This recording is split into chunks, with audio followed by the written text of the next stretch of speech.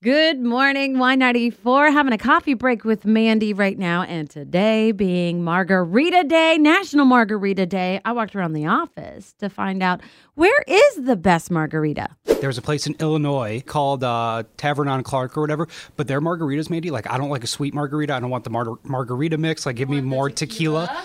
And that's how theirs was. Tasted just like tequila, but it didn't have the burn. It was like the perfect ratio. Ooh, yuck. Just not a tequila person.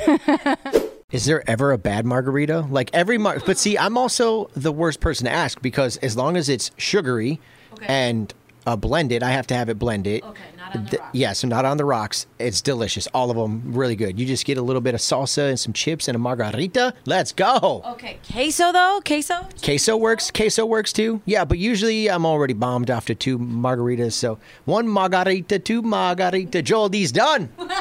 The best margarita I've ever had is at Margaritaville. I mean, Jimmy Buffett had it figured out. They brought it to a chain of restaurants across the country. The best one down in Key West. Really? So good. Was it on the rocks? Was it frozen? It was a frozen, blended just perfectly. I mean, you got to take it out of the blender, and you could wear flip-flops while you enjoy it, as long as you don't blow out a pop top or flip-flop. I don't remember how the song goes. Rest in peace, Jimmy Buffett.